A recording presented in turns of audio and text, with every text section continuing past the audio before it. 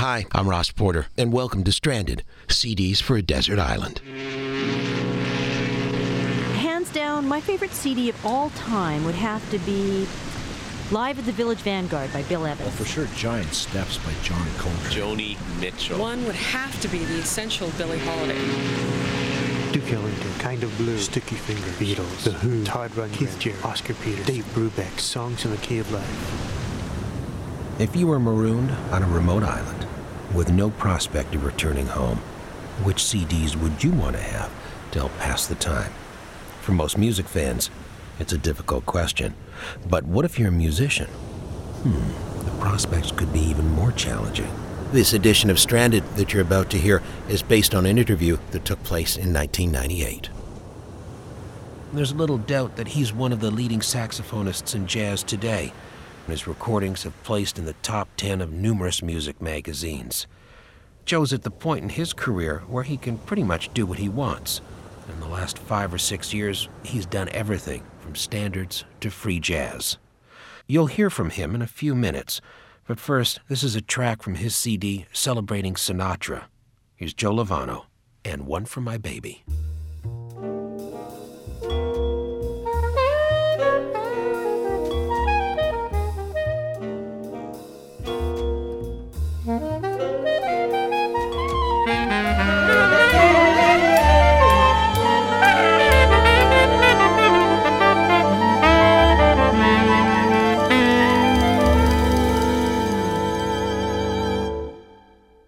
From his CD celebrating Sinatra, that was Joe Lovano.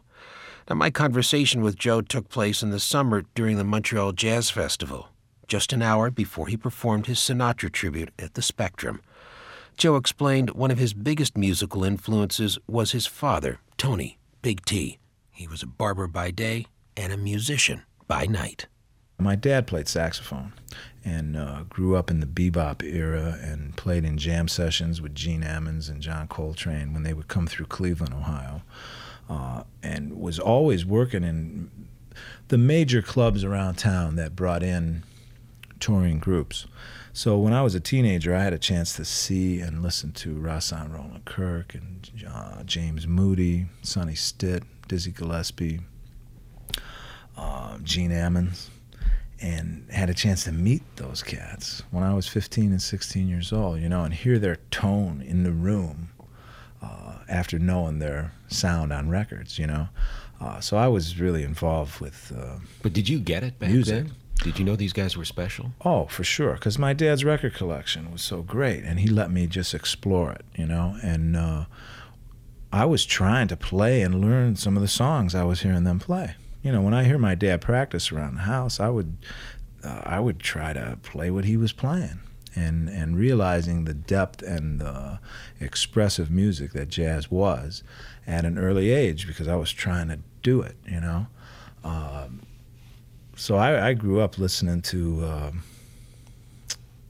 Sinatra, as well as Miles Davis and John Coltrane and Charlie Parker and Dizzy Gillespie and all my dad's records. And he had a lot of different things too. So the Sinatra tribute that you did, was this an acknowledgement of the past, or was it? Well, it was definitely my roots as far as the songs that we played were some of the first tunes that I learned how to play when I was a kid. That I heard my dad play and I heard others play on record. Lester Young or Ben Webster or Sinatra. They were doing all the same tunes, from that certain period. And some of those songs taught me how to play the saxophone.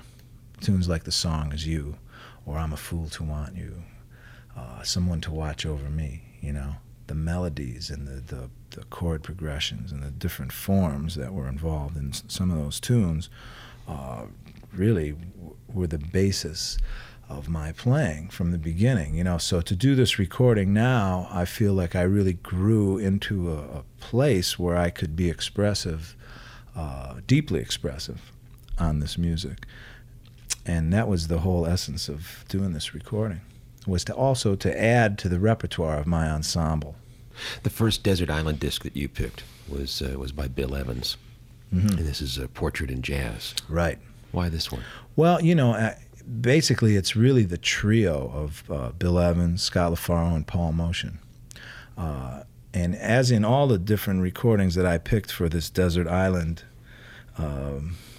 fantasy or whatever, was not so much just the one record, but the ensemble, the band, and how they played together, communication, the expressive interplay between the musicians.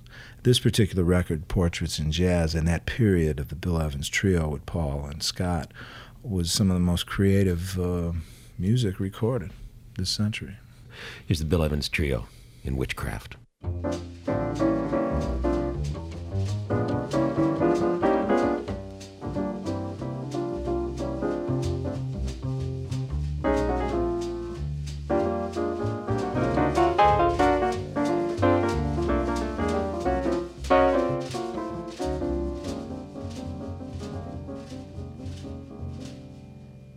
Bill Evans Trio in Witchcraft from December of 1959, and that's from the Portrait in Jazz CD that's out now, and that's a pick by Joe Lovano. You talked about melody earlier, and when I think of Bill Evans, I think of melody right away. Oh yeah, you hear his tone, you hear his sound, his voicings, and again the interplay of the musicians was the key element. It was dialogue, I had a chance to sit in with Bill Evans once at the Village Vanguard the year before he passed, and it was right at the time that I joined the Paul Motion Band, 1980, and it was a big turning point for me as far as stepping deeper into what it means to improvise and not just play a solo, but to create a solo within the context of the musicians you're playing with at the moment. And I just learned a lot listening to Bill Evans through the years, but meeting him and having a chance to sit in with him on a couple tunes has really turned me around. What's the next disc? This is from the Miles Davis classic album, Kind of Blue. And again, it's the band and the period of Miles Davis. All the different periods of Miles were really some of my most remembered music growing up. I think like Miles's music really was a strong foundation in my development, as far as not only the tunes, the band, the different bands, the interplay, the way the music took shape from the different personalities.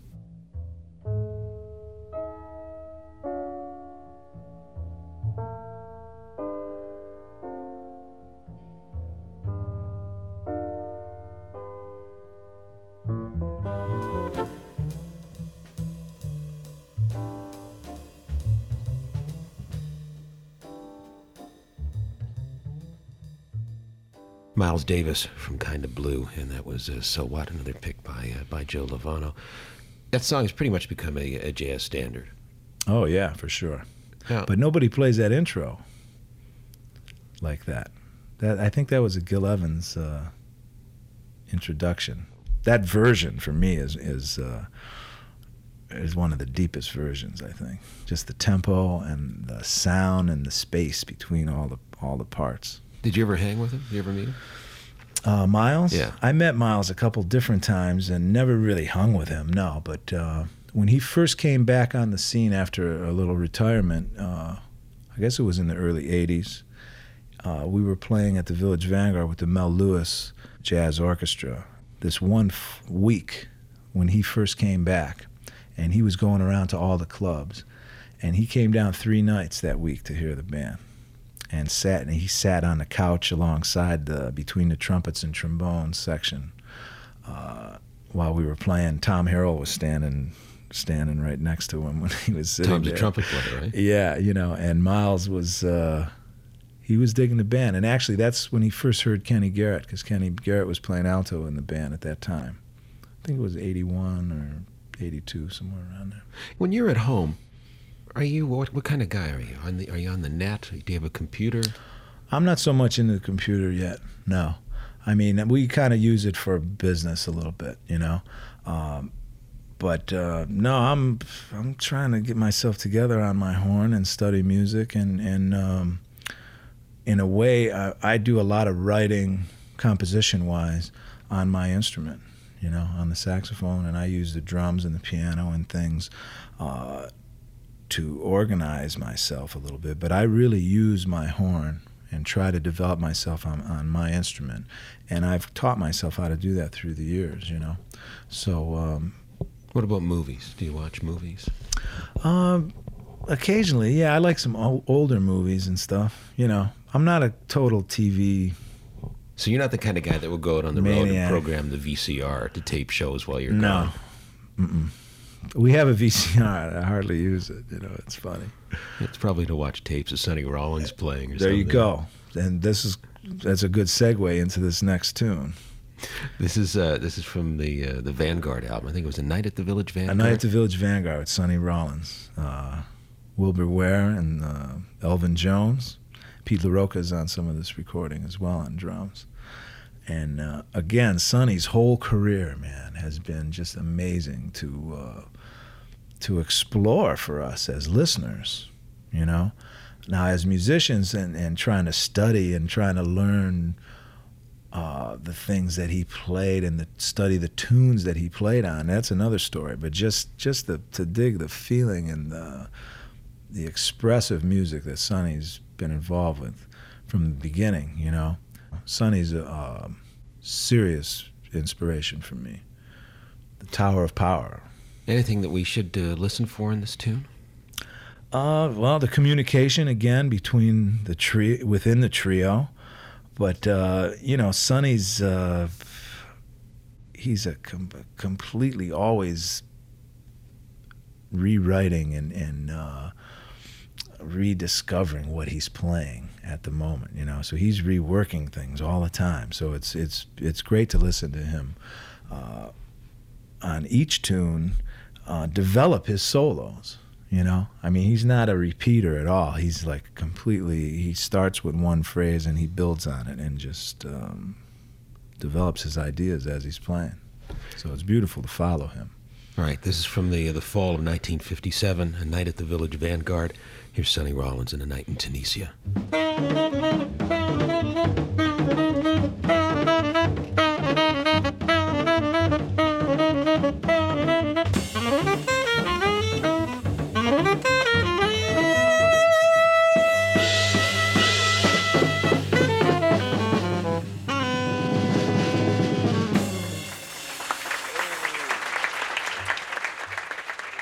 Sonny Rollins and A Night in Tunisia. I'm Ross Porter. You're listening to Stranded, CDs for a Desert Island. My guest is Joe Lovano. So far, his picks have been Bill Evans' Portrait in Jazz, Kind of Blue by Miles Davis, and Sonny Rollins, live at the Village Vanguard. Now, when we talked, we realized all these albums were recorded in the late 50s, within 2 years of one another. It's funny. Those were some of the records that I just grew up with, you know, and it's some things that I always go back to and I hear different every time, you know. I don't know. Yeah, that's you know, it's not only those years, but it's those players that came up in that generation, you know, that period. And my dad was from that generation. My dad was born in 1925, and those were his peers in a way. That was his generation, you know. And the music he played and that I learned from as a kid was from that time, and it's just really stayed very close to me. And through the years, through the development in jazz, that period is a high standard to reach for as far as being an individual, because none of those cats from that time sounded like each other. They each stood on their own 2 feet and really played with their own personalities. And I really learned a lot from that. When did your dad pass away? He passed away in 1987. So he had lots of opportunity to hear you play. Oh, yeah, and we played together a lot. But he came to New York a bunch of times. He sat in at the Village Vanguard with the Mel Lewis band with us. And he heard me sit in with Archie Shepp and play with Elvin and with Woody's band. So he heard me in a lot of settings, you know. He didn't see me develop as a leader like in the last 5 and 8 years, you know, 10 years since he's passed, you know. with Blue Note Records and all these projects that I've produced and created. But he set me on the way to do that, and he had the confidence and felt that I would do that. You know? I suspect this next one, this is one of your records. I think this is a record that he would have been very proud of. Yeah, this is from Live at the Village Vanguard that I did, and it was a double CD, a double release with 2 different quartets that we recorded within, I think, an 8-month period. And in a way, 2 bands that I was working with at the time, a quartet that featured Tom Harrell, Anthony Cox, and Billy Hart, which we played here at the Montreal Festival that same year, I think in '94, something like that. Was it symbolic for you recording at the Vanguard? Oh, for sure, definitely. And you know, just playing at the Vanguard. I joined the Mel Lewis Band in 1980 and played them every Monday night at the Village Vanguard since then, you know, until about 91 or so when I left the big band. But I started playing there as a leader right at that time and presenting my own groups, you know. So it's always been like a home in New York for me, musically. But it was real symbolic to record live there under my own name after all the great records that had been recorded there through the years, you know, of Coltrane's and Sonny's and this is a club Joe that's Henderson. What, 50 years old? You know, it's older. It's in its 60-something year right now. This is Joe Lovano, recorded live at the Village Vanguard, and this is a piece by Charles Mingus. This is Duke Ellington, Sound of Love.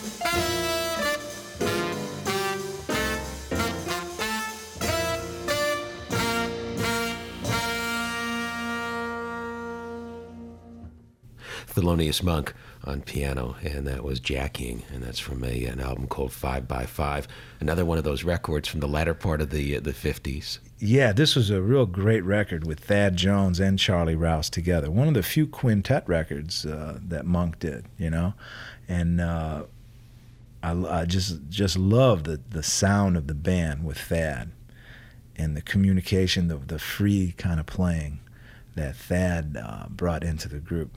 Monk's music really gives you so much to feed from as a soloist, because you're not only just playing the melodies and on the chord changes, you're playing off of a mood and a feeling and some other mystical things that happen in jazz, you know, happen on their music, you know, and I love feeding off of their compositions. What's coming up for you? What do you want to be doing? Well, you know, I want to be touring and playing the music that I've been recording, you know, and not just to make a record and to then go out with my band, whatever that band is. I want to tour with the sound of some of these recordings that I'm making.